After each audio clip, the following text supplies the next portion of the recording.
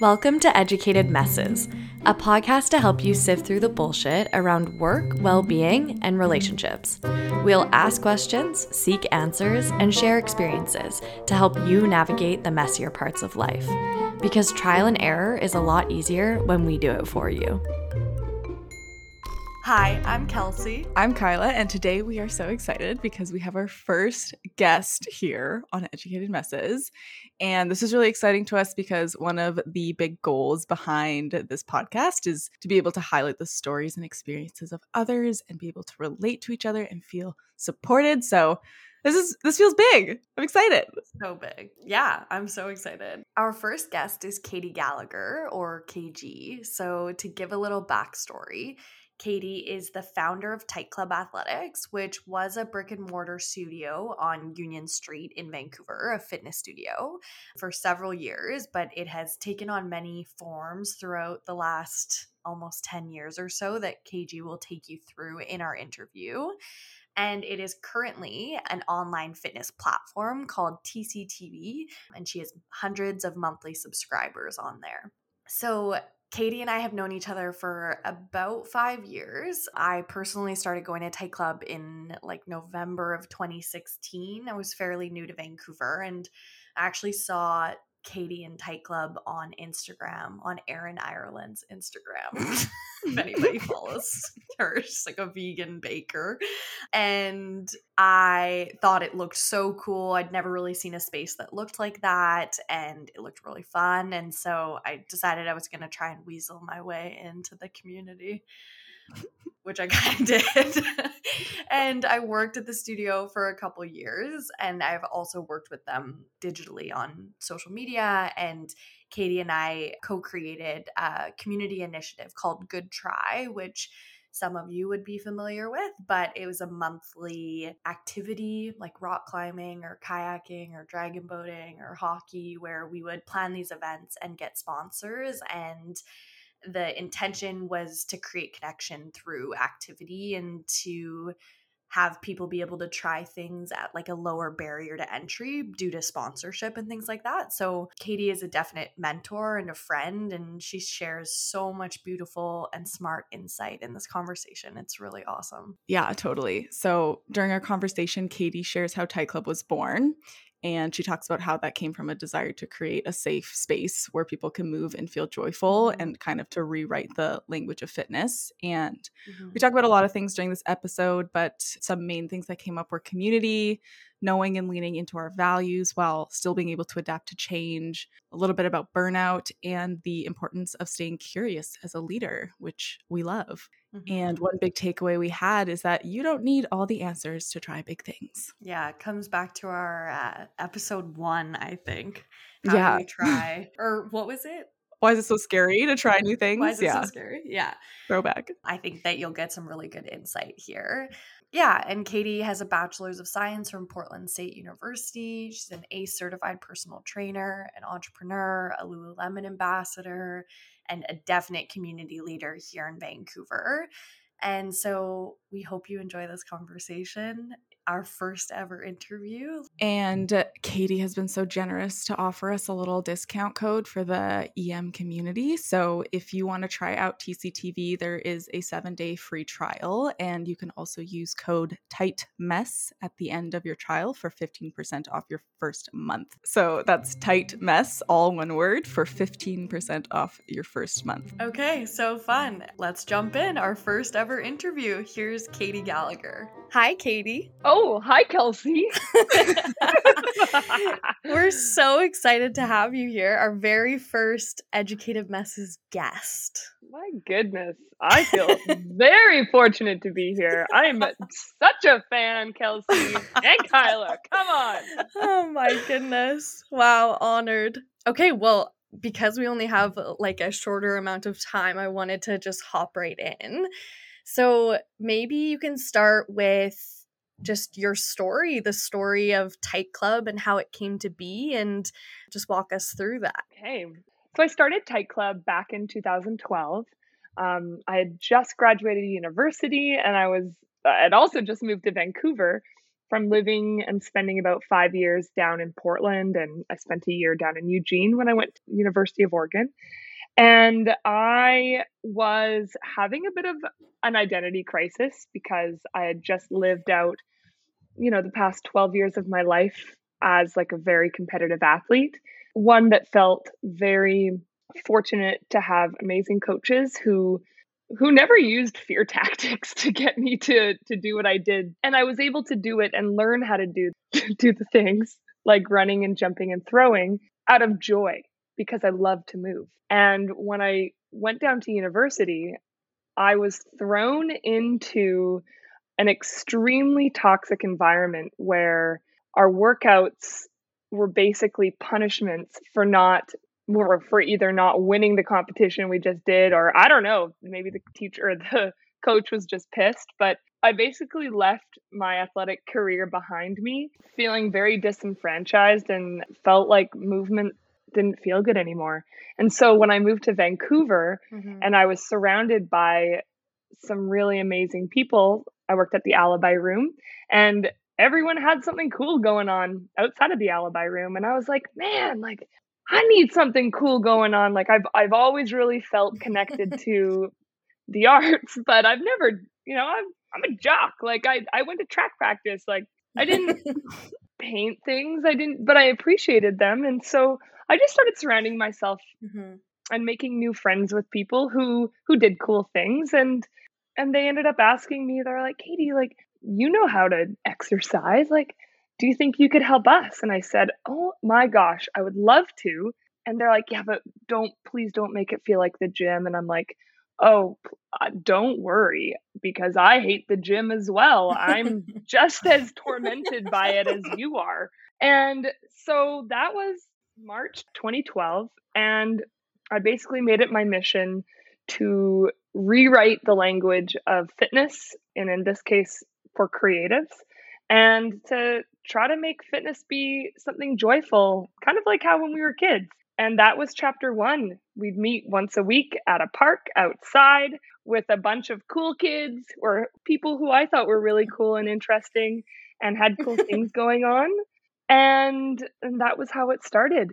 And I remember being asked by someone that I used to work with, like, Katie, do you think this will ever turn into a studio? And I was like, oh, hell no. Like, please, no. That sounds scary.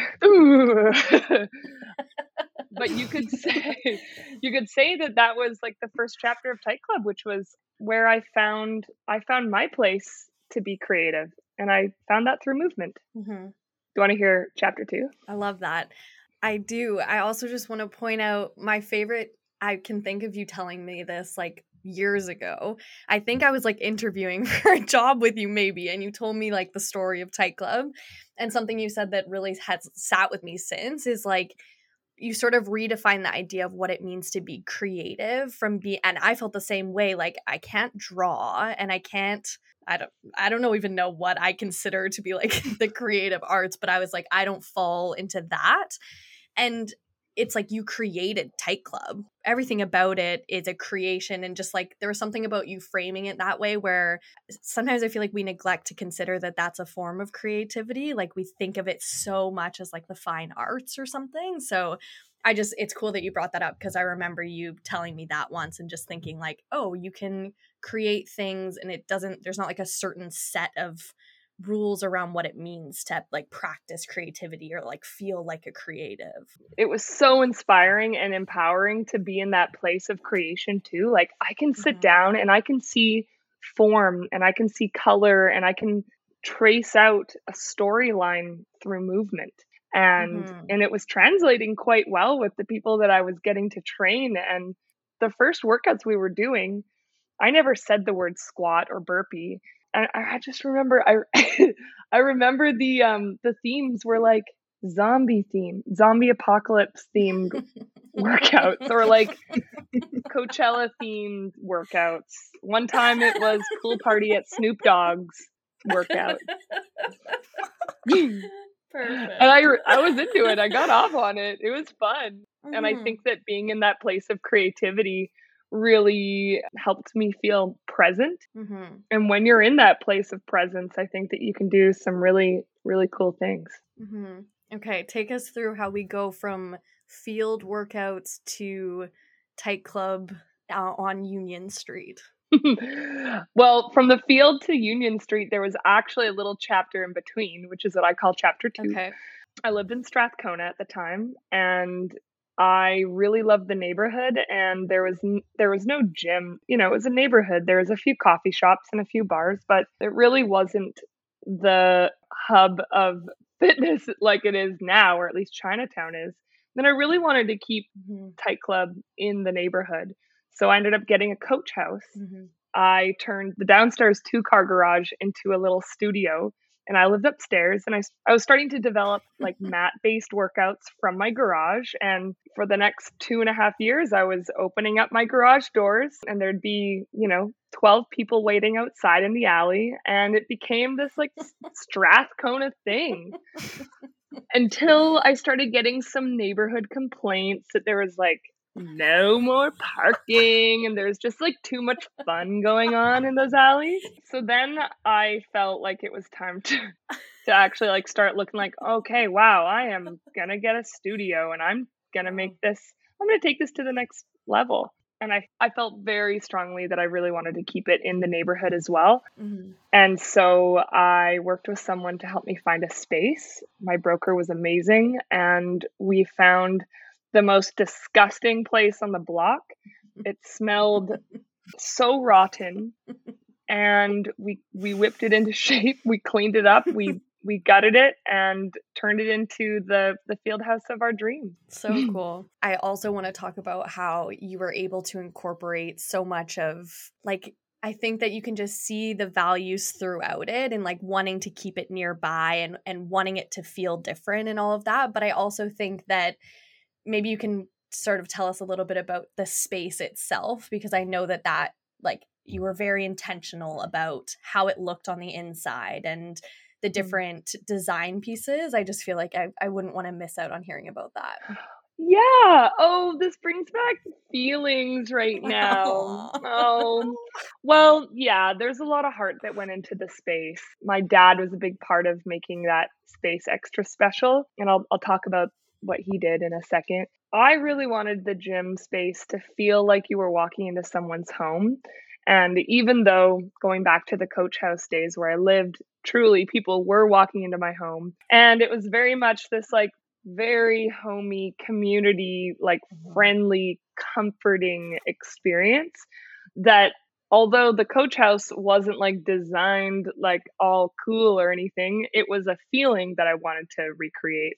So when I was working with my designers, I was like, I don't really know much about design, but I do know that I want people to feel like they're walking into someone's home so that they're able to feel comfortable in themselves. And I had always identified that gyms were very stark and cold and open and almost felt like no one was there for you when you walked into a gym space. And I wanted to be the absolute opposite of that. So the vibe was very much like, welcome to my home. And also, let's try to make this space where we're actually moving and grooving in feel like we're not also in a gym, but like maybe something like a basketball court or something where you can actually picture yourself, playing the sport in. So, I loved our floors so much. We did like custom floor designs. You can imagine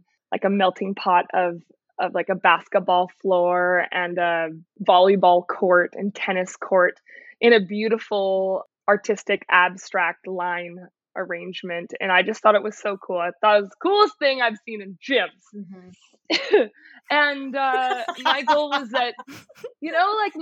that, like when you're down there doing your foot drills or you're doing some sort of an agility drill, it takes you to the place of you're actually playing basketball.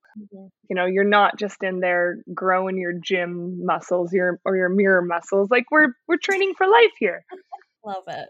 Another part that was really, really close to my heart was making sure that our change room and our back area, which was our change rooms, bathrooms, vanity area, was going to be inclusive for all people. So we made sure that we had single-use stall washroom, bathroom, shower rooms.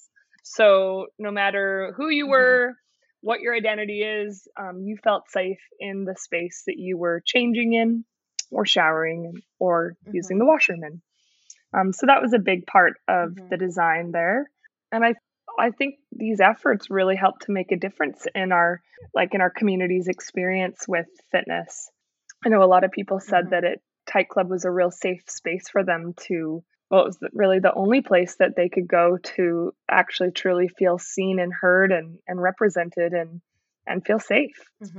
Yeah, absolutely. Well, even just you talking about the floor, like I will put up pictures on our Instagram because I have lots so people can see it in real life. But I just think that's been such a thread of Tight Club too, about we're moving to feel good and we're moving to do the things that we love in life, like snowboarding and dancing and running and biking and all of that. And I just think it's so important, the intention that goes into a space, because it's true that like when you're in there and you're working out, I just like gyms can be so rough on people's mental health, and like they can be so stuffy and just not feel good. And it's just so interesting to think about the ways that a space itself can make you feel like a little disarmed almost, to like feel more comfortable and move a little bit bigger and all of those things that are so important to Tight Club. So it's always cool to hear you talk about that. And your dad made the front look like a house. Yeah. Right. Yeah. So, okay, I was just thinking, I was like, oh yeah, I forgot about that part. I wasn't going to let you forget. When you would walk into the space, you walked into a beautiful house frame, if you can imagine, like a peak at the top. And it was, I'm sure we'll show photos, but essentially it was, you're walking into the real frame of a home. And that was the feeling that I really wanted to portray, was that you were walking into someone's home. But yeah, my dad did a lot of the woodwork in the space. It was really cool to work with my dad on that project. And it was really sad to say goodbye to the space this year, which I have a feeling we'll probably talk about. It's so hard not to. But yeah, I guess the latest chapter in Tight Club would be, you, like so many other businesses, had to kind of make some big decisions last year around safety, and fitness studios I feel like were one of the fitness industry, I guess, is one of the industries that was hit the hardest, because it's just a tough one to try to figure out. But yeah, now you have TCTV, which is all online, and maybe you can just tell us about like how that feels and what it's been like building a community online. Oh my word. Yeah, I am, every single day it feels different. And I will say this now, I would have never thought that Tight Club would evolve into what it is today, which is TCTV. TCTV is an online library. We've got about almost 100 workouts on there, all focusing on functional movement. There's workouts for all ages, all body types, all feelings, all focuses, as well as, between 3 and 4 opportunities to move and groove live stream style. But honestly, this past year, and I feel pretty honored to be able to share this story with you, especially since y'all are so centered around wellness and figuring shit out in, that kind of way. Yeah. That the idea of evolving Tight Club from a physical location into the digital space that it is today, of course, it had a lot to do with COVID, and how my mission with Tight Club is to provide the safest space and opportunity for people to feel like they can be their biggest, boldest self in their movement. And I didn't feel like I could really live into that under the current protocols. But I noticed that my mental health was fucked up. I was in this constant loop of burnout. I look back at the relationships, like my professional relationships that I was holding, and I'm like, I was a friggin' robot, and I was obsessed with output. And when we closed down and I had to make some major changes within like our team structure, and I realized that the weight of the company was going to be on my back again. At that point in my life and at that point of where my head was at and my mental state was at, I just couldn't carry it anymore. And I needed to find the healthiest place for me to live and breathe and grow. And it wasn't going to be in running a brick and mortar business. And it took me a really long time to come to grips with that. And I also got married this year, and my husband lives in California. Oh my God. And I really saw this as an opportunity to fly a bit, obviously not right now, but seeing that I had to hop a ditch to see him a couple days ago, maybe we'll talk about that later. But I think we were the best in the world at creating connections and building community through movement. How the heck was I going to do that on a digital platform? And I'm giving it my best shot right now. I also think that what Tight Club is today may be some of my best work. And we've gone through a full rebrand. Everything is new. Everything is, fresh and colorful. But I have to be honest, every single day I wake up feeling like it could all go away. Like it could be like I could lose everything. And it's not a good feeling. I haven't settled into this new life yet. Yeah, I mean, it's so much. Well, thank you so much for sharing too. Like, I have heard your stories before, but I'm like inspired the same as the first time. And I also just think it makes so much sense because Kyle and I have even talked about that, like even with the work that we do, when you're like sitting at home on a computer and like everything lives on this device. It's so easy to have these moments where you're just like, is this real? Like, it's so much less tangible than having a brick and mortar space that you go to, whether that's an office or Tight Club. And so definitely a relatable feeling of just, it feels so bizarre to be doing life this way where we're not like seeing people and going to meetings or like having spaces. So obviously yours is a little bit, or not a little bit, is heightened for sure, but definitely similar feelings with like having our whole worlds be on a computer is definitely a new feeling. Yeah, something that really stands out as you tell your story the whole way through is that you know your values and you're able to, even when the situation is changing, kind of lean into those and make decisions that, even though like it goes from the field to the garage to the studio, they're all different situations, but you're capturing this feeling and you're really staying true to what you want to make. One thing we wanted to ask was, it can be really vulnerable to be a leader and feel like you need to know everything. And we wanted to know, because it does kind of sound like you were just mentioning, what do you do when you feel stuck or when things feel scary? Ooh, that's such a good question, Kyla.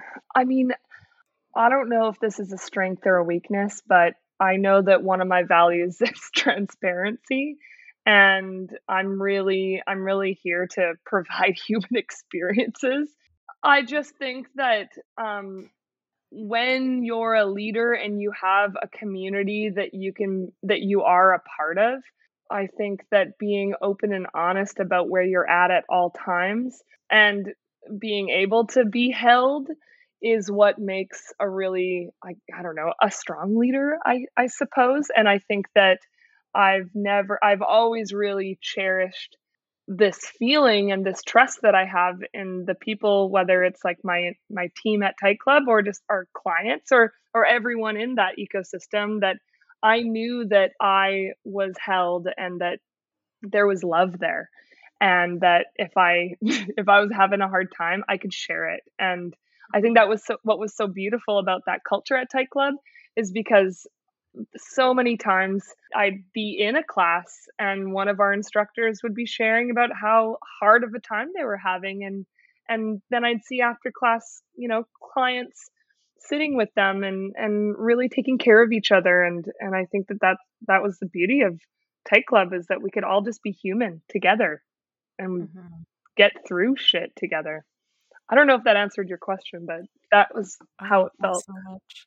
Oh yeah, that totally reminds me of we just recorded an episode on toxic positivity, and we talked a lot about being able to feel and acknowledge kind of the full spectrum of human emotion. And it sounds like that's what Tight Club was doing for the community, and what you're still in the practice of as you try to make these changes is you're not afraid to admit that you're burnt out. And I think we all can relate to that, especially during the past year. Like, there are some really tough times, and it's okay to, lean on other people and admit it once in a while. For sure.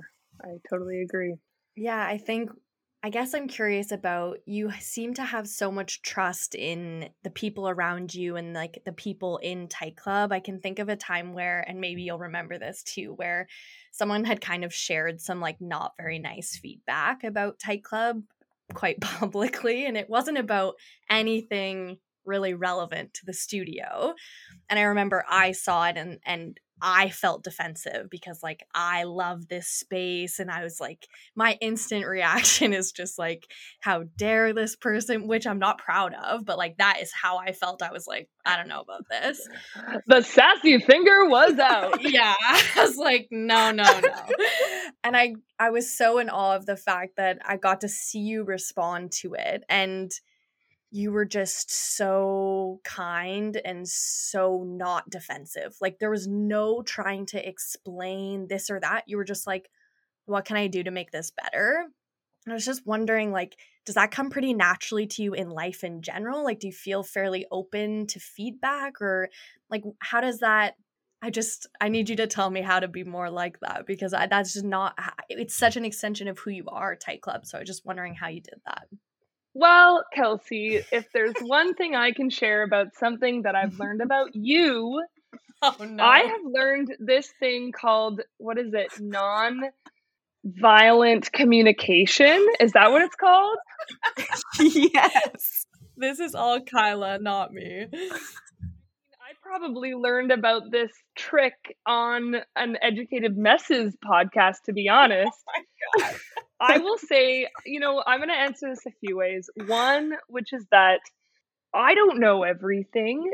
Come on, I'm just me. I'm just a human. Like, I think that part of, like, I really value curiosity, and it's really easy to get caught in the opposite of it, especially online when you can let your, like, fiery senses take over.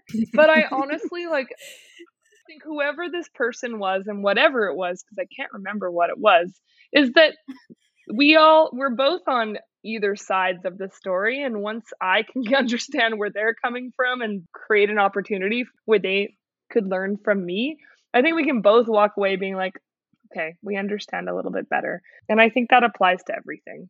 And then also, and here's me being not superhuman, but like a human, which is that, like, I don't want to start shit. I mean, your way is definitely, like, that is the mature, nonviolent way to disarm someone, is just to, like, hear them out and be open to what they have to say. Just think that is typically easier said than done, for sure. But okay, I do have to jump in, because there was this one time, and so I've never seen The Karate Kid. And Harrison was like, Katie, you have to see The Karate Kid. So I learned about Daniel-san, and I learned about, the blonde guy. I've never seen Karate Kid either. I'm going to have to fact check this, because this is a big part of actually how I chose to respond. Daniel-san is like, he's a saint, and he just is so wise, and he knows, like, he's a non-violent communicator, and he may get violent, but he will never throw the first punch. Whereas, we're gonna have to find it. We'll find it. Okay, I remember you texted me at like 10 at night, and you're like, Katie, there's this person who said this thing on Instagram. What do we say? And I was like, I just finished watching like the second season of Karate Kid. And I was like, I felt Daniel-san and like this, like on one shoulder, and then the fiery reactive response guy on my other shoulder. And I was like, oh, and I actually let the bad guy take over. And I was feeling very sassy in that moment. And I remember pushing send, and Harrison looked at me and he's like, whoa, like, who, let's just call this person, he's like red guy. Harrison looked at me, he's like, whoa, red guy really won right there. And I was like, damn it, I need to be channeling Daniel-san here. So oh my God. There's my story there. That's how I make my decisions. Okay, I know that you're half kidding, but that is kind of a mindfulness practice, because I gotta get my mindfulness plug in to be able to recognize, like, you have the choice to respond one of any number of ways, and you can choose to be like react with emotion, or you can choose to, you know, like disarm and have a conversation and be curious. And I think that that's like a really good lesson and tool for sure. You think I'm joking?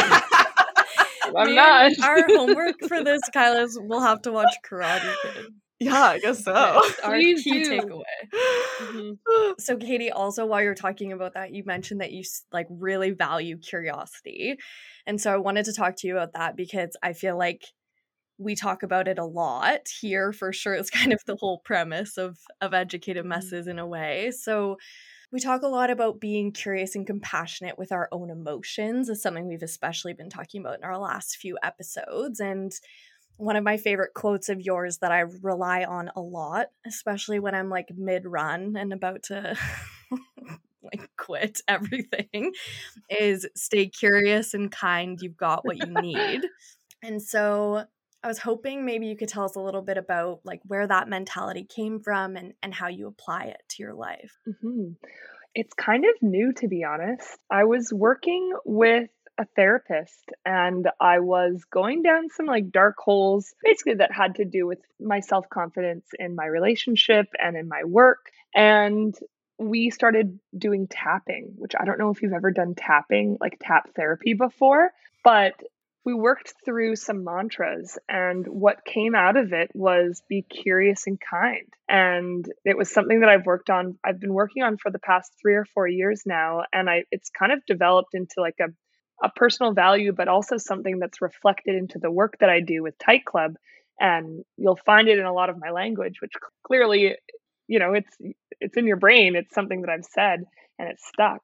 And I've been finding that so often when we exercise, we shut off our body and we don't even acknowledge it. We don't acknowledge the pain that we're feeling. We don't acknowledge the emotional pain that we're going through. And I didn't want that toxic culture coming into the way and the styles that I teach fitness. And so I guess the way that this mantra is showing up in the work that I do is that it's about bringing more of a human experience to the gym and to your practice. And when you can become curious about what's going on in your body the same way that, you know, and use language the same way that you would when you're checking in with your friend, I think it helps us be a little bit more kind to ourselves, especially where we're at. Mm-hmm. And it helps to, I guess, block out any sort of negativity that can so easily seep in when you're in a gym, mm-hmm. especially for people who feel quite vulnerable in active spaces like that. Like whether it's seeing yourself in a mirror can be triggering, or not feeling like you can keep up mm-hmm. can be extremely triggering. And like all these things are barriers in preventing people from accessing exercise. Mm-hmm. I think being able to practice this idea of curiosity helps to open these doors and helps us get through these blocks. Mm-hmm. And I know it's easier said than done, but that's kind of where I'm coming from when I speak about curiosity. It's giving yourself space to play mm-hmm. and to be adventurous, and having there not be, I guess it comes down to safety. Mm-hmm. You feel safe to play, and you feel safe to be big and bold and freaky. Mm-hmm. Yeah, I think that even like within, if we just want to separate it into just the fitness industry, like there's such a toxic mindset around like grinding and like going 110% every day, or like I don't subscribe to that anymore, so I'm not sure what those folks are saying lately, but like I know it exists out there. And I just think it's mm-hmm. interesting how like Tight Club has focus so much on how do we counter that? Like, how do you listen to your own body and feel the expectation that you're going to perform, whether it's physically or mentally, at the same level every day is like the weirdest concept. The idea that some days we might not need more sleep or more rest or like slower movement or more solitude, whatever it is, like it's just always kind of baffling to think that we would ever be able to do the same type of thing again and again every day. And I just think it's interesting because it translates so well from being able to like listen to your body and tune into what you feel like doing and what feels good. And then also like, how does that translate into how you show up for yourself on like a mental health perspective too? Because movement is such an important part, at least for me, like, and I know a lot of people in like a mental health realm. Like I move mostly to feel good mentally. And then also a perk of it is that I sometimes like to go snowboarding or like go for a run, and it's nice to not get injured or feel terrible, those types of things. But I just think it's such a good tool to have. And I think the reason why that particular quote stuck with me is like, I think it's not that we don't want to like challenge ourselves to try new things and I don't know, do hard things. It's just that it's that coming back to like that we know ourselves best. And so like no one should ever really be like ordering you to do this or that. It should always be sort of a suggestion and then you take with it what you will kind of thing. So I love that mindset. Definitely something we are keen on in all realms for sure. So one thing that's definitely a theme of Tight Club and of this conversation, even you've mentioned it a bunch, and something that I really love to talk about is community. And I feel like it's always been such a huge part of Tight Club's purpose and mission was to create community. And I was just curious, like for you, like what does community mean to you? And maybe you can tell us about like why that was so important to you. For a little bit more context, we were kind of talking about this before we were recording. And for me, before Kelsey and I started talking about this more, I was not really able to define or put my finger on what community really was. I use the example. It's like, is it like my neighborhood? Like what does that mean? So I think it's really interesting to hear, what that means to you and how do you kind of foster an environment that encourages community? This is one of the hardest questions because it wasn't something that I sat down and had this like rule book for what does a community look like. But it's a word that I've always used when it comes to our business. I think what makes a community really thrive is having space and providing space to feel seen and heard. I think that's something that allowed our community members to feel like they have some ownership in the space.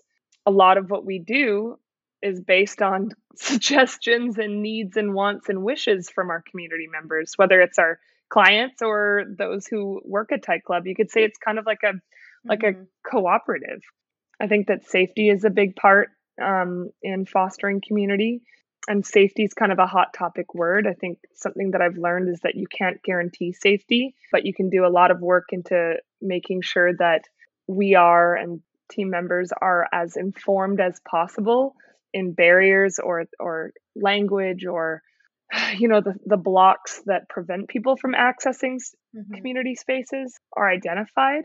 And then you can get like kind of fun with it. Like it's the common languages that bring people together. It's playing music that feels good. It's like, providing space to come together. It's being silly. It's being fun and freaky and also like having there be some structure too. If there wasn't communities, if there wasn't places for people to gather, we'd just be like ants running around looking for pants, Community is like the pants for the ants to be in. And I don't know. I feel like that's a lame answer. Community is the hardest thing to define. Community is a feeling. Yeah. I think that's exactly what it is. And also, there's something funny about Tight Club in that, like, I've heard you talk about this before too, with like checking questions. So for someone who hasn't been to Tight Club, what would happen at the beginning of every class is a class would be an hour long. You'd all sit on your mats at the beginning. There'd be a checking question, and it could be like, what's the best thing you ate this week? What's your go-to dancing song, or whatever it was? Or like, what's your go-to makeout Often song? they were like weird, and or like, if you could, what was one where it was like, if you had to live in a bar that you've been to and like it's still a bar but you live there, like which bar are you living at? Like, just everyone in the whole class would answer, and you're supposed to keep it brief, but like sometimes people would go on tangents and they're talking. And KG, I've heard you talk about how like some people would come for the first time and kind of like squirm because they're like, I need to get in my 60 minutes of cardio or whatever it is. And it's just like, no, this is just as important, if not more important. Like, we're here to, like, I just feel like people started coming because they wanted to make friends. Otherwise, you'd go somewhere where you never had to talk to anyone, maybe, like, if that's what you're into. And so even for me, like from my own experience with going to Tight Club, like community to me also felt like spending a little bit of time after class, sometimes drinking a beer, chatting with someone who I don't know. And then I'd see them on the seawall 3 weeks later and they'd wave at me. And I just felt like I wasn't an ant running around Vancouver with no pets. No pets. I just felt like, I don't know, just, I guess community, like at least with Tight Club, made me feel less alone. I don't want that to sound like so like sad, but like just it makes you, there's something about just knowing people even a little bit. We've actually talked about that, Kyla, about like the kind stranger effect, where just like, even if I said something in a checking question and like a couple people laughed or someone came up to me after and was like, oh, I love that place too. It's like small moments that felt good.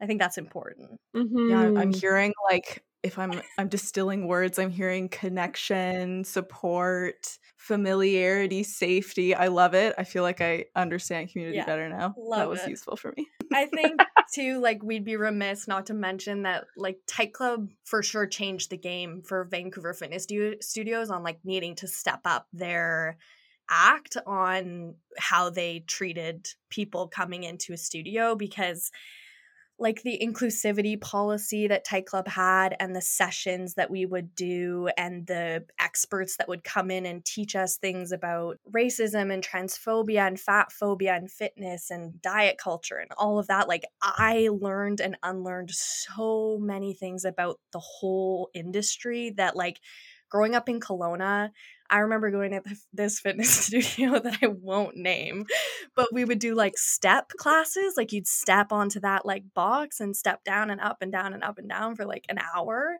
And it was all beach body conversation, I'll just call it. And I was like 16. And it's just like, that's why I think I just have always felt so much love towards Tight Club, is because I never grew up thinking I was athletic at all, because I always thought like I went to the step classes for the beach body or something. I don't know. Like, that doesn't feel like athleticism to me. And there was something about it turning into like functional movement that had a point that wasn't that made me feel like, oh, I'm an athlete. Like, I move and I run, and there's something about giving it a purpose that just made it feel so much better. And I just think that I don't know many other places out there that were doing that, at least when Tight Club started, and people have started to follow suit for sure as like the industry has shifted. But community to me also is just like making everyone feel like they're a part of it, because you're not creating these like weird, intimidating vibes.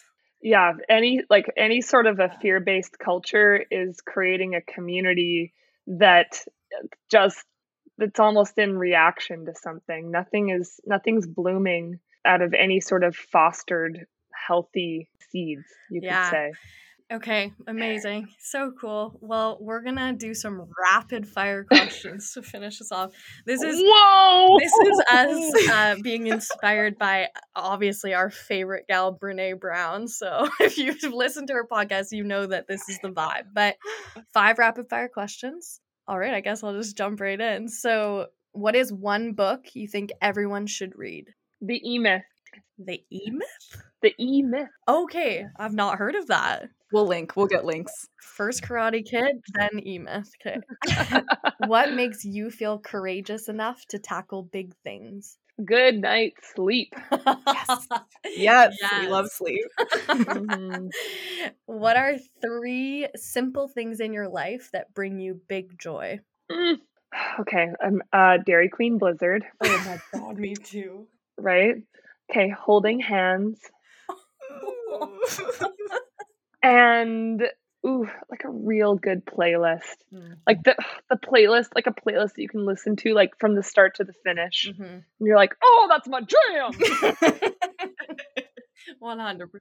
What is something that you've been noodling on lately? So since this is the first time we're asking this question, Kyla's the queen of the noodles. Essentially, noodling on lately is like something you've been mulling over that's been on your mind, or maybe it's a concept you're exploring, whatever. Yeah, lots of noodles. I feel like my brain is a pile of noodles these days.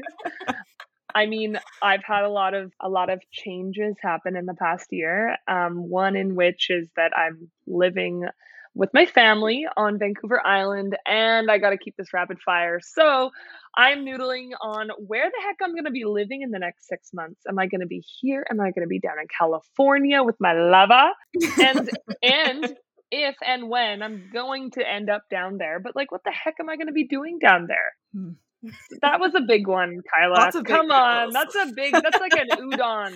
That's a bunch of udon. That is an udon noodle. Yeah, that's big.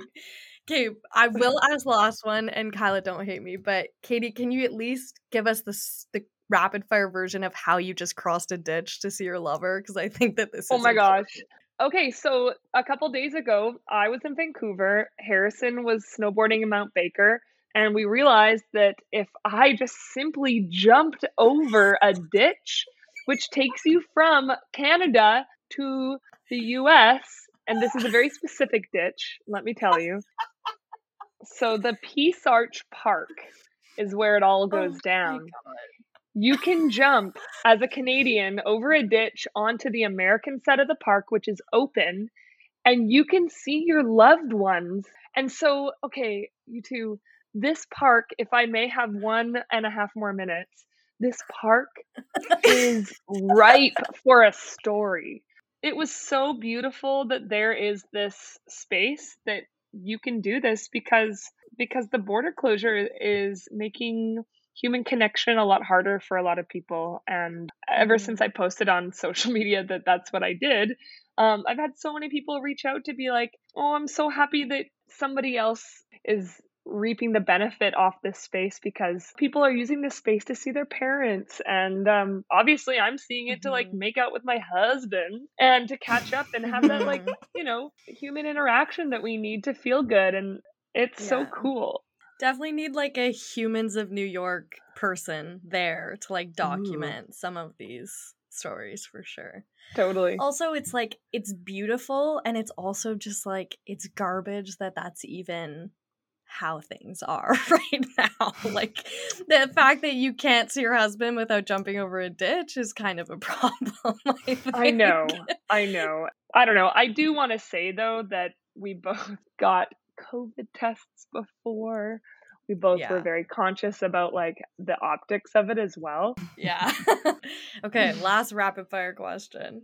What is the best thing you've done for your mental health recently? Maybe it was jumping over the ditch. Totally. Oh my, honestly, yes, jumping over a ditch and into a tent was a really good call on my part. I feel great today. Well, like a couple things that I've been doing. I mean, I moved home. I left my life in the city, which, was really hard to do. I mean, I had to like put aside my ego of being like, I'm this independent power lady who owns a business and lives on my own in Vancouver.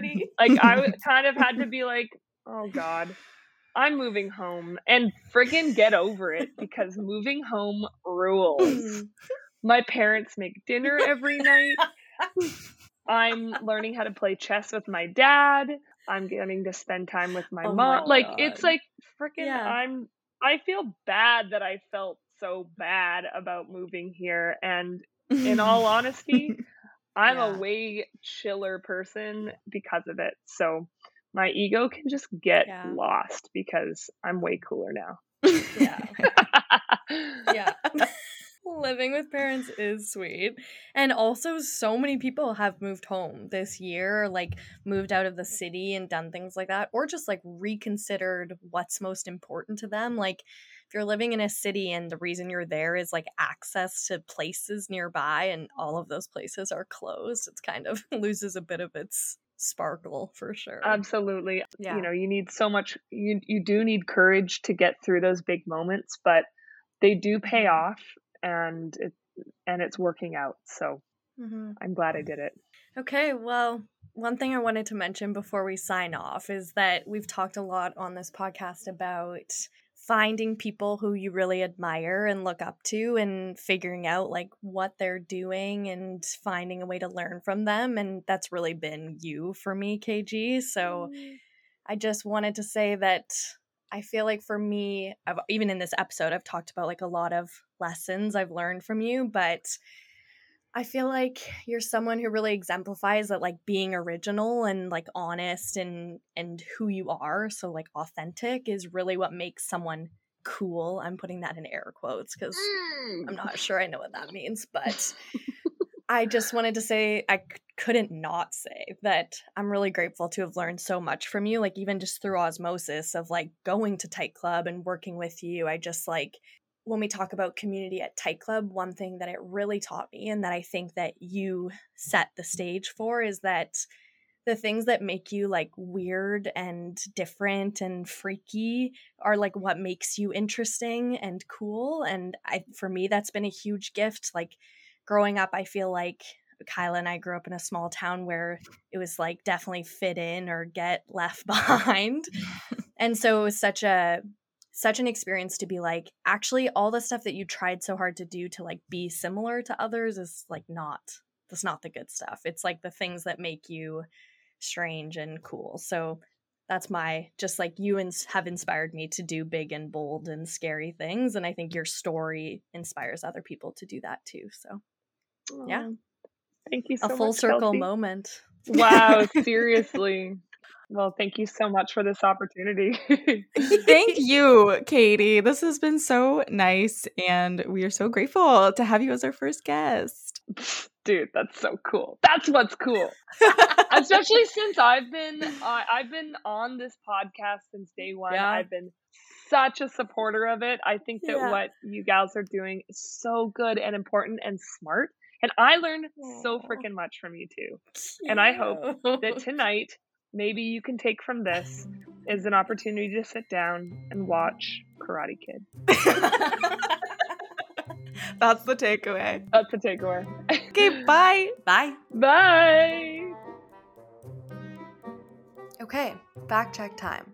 Let's do it. So, one thing I wanted to chat about that KG brings up when she's talking about therapy is she talks about tap therapy, which Okay. I hadn't heard of. So I did some research into what it is, and hopefully this is the same thing that she's talking about, but it's what came up. So it's also referred to as EFT, which is emotional freedom technique. And it's like an alternative treatment. So it's a treatment for both physical pain and emotional distress. And it's also referred to as tapping, which is what KG called it, or psychological acupressure. So kind of it seems similar in a sense to acupuncture, because they talked about acupuncture in this article as well. But people who use this technique believe that tapping on the body can create a balance in your energy system and treat pain. And it's still being researched, but it's used to treat people with anxiety and people with PTSD. And similar to acupuncture, EFT or tapping focuses on meridian points, which are like energy hotspots that help to restore your body's energy. And it's based on Chinese medicine, similar to acupuncture. So meridian points are like areas in your body where energy flows through, from my understanding. And so keeping those pathways healthy helps energy flow and helps to maintain your health overall. Like otherwise it can lead to sickness and things like that. That makes sense. This sounds like, I don't know if this was last episode, but you were talking about in one of the classes you were taking, like tapping on yourself, I think. Yeah. So it's funny that you bring that up because I knew that there was like a reason for why we were doing that, but I wasn't really sure what it was. And it very much is like tapping, I think, what we're doing, because you are like just knocking on different areas in your body. I'm sure it's different. Like, I don't know if some people go and get it done in a way that like you would go get acupuncture. I'm not sure. But yeah, it's all about like energy flow, which if you go back and listen to the episode, Do Your Emotions Affect Your Health? In that episode, I share my intimate journey with chronic UTIs. And in that, we talk about acupuncture and how I was not sure that it would do much for me and what I was dealing with, and like truly changed my quality of life. So I'm a big believer in like these traditional practices. I think that it sounds awesome. So go back and listen to that one if you're interested in things like that. And then the other thing I just wanted to touch on that was sort of a theme throughout this, and I just wanted to give like some context to it because I think that it would be helpful for people who are maybe in a leadership position or think they'll be a leader one day or want to be one or don't really know what that means or looks like, but think it's interesting. What I think was a really interesting thread throughout this conversation is like a sense of humility, and like a big thread or a theme with KG is like, I can think of times where people would say things to her like, you like, look what you've built, like look at this thing that you've done. And you could tell there was so much discomfort in like accepting it as a you thing. She'd be like, this is a we, this is a we thing. We created this. This is because of all of you. And so I was looking into sort of like what it means to be like a humble leader and just sort of like what the business world thinks of that. Because it was new to me. I have had so many bosses that like think that they know everything there is to know. And so it was new for me.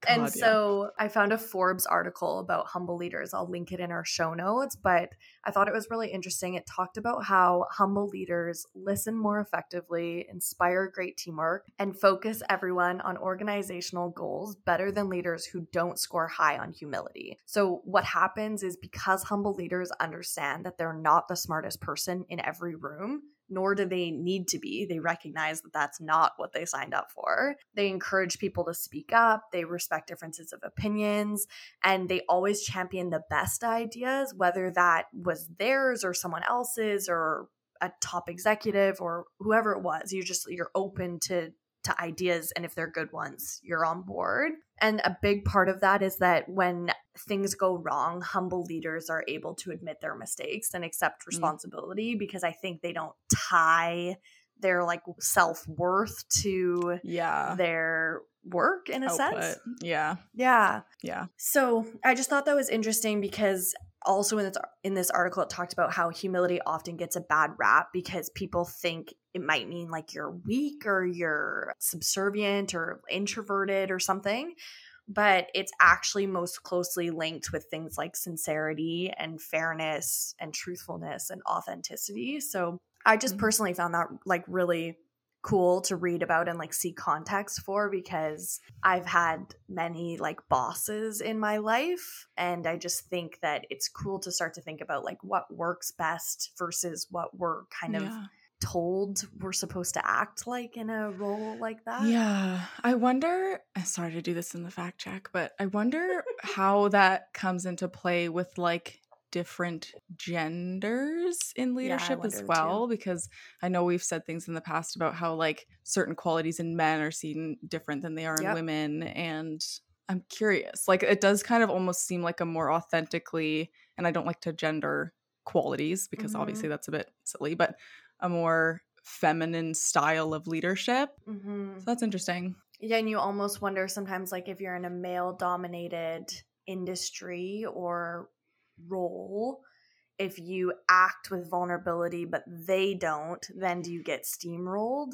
Yeah, I have seen that too in like a male dominated company where the only women who succeed are those who kind of embody the like more aggressive and, you know, like masculine in air quotes qualities.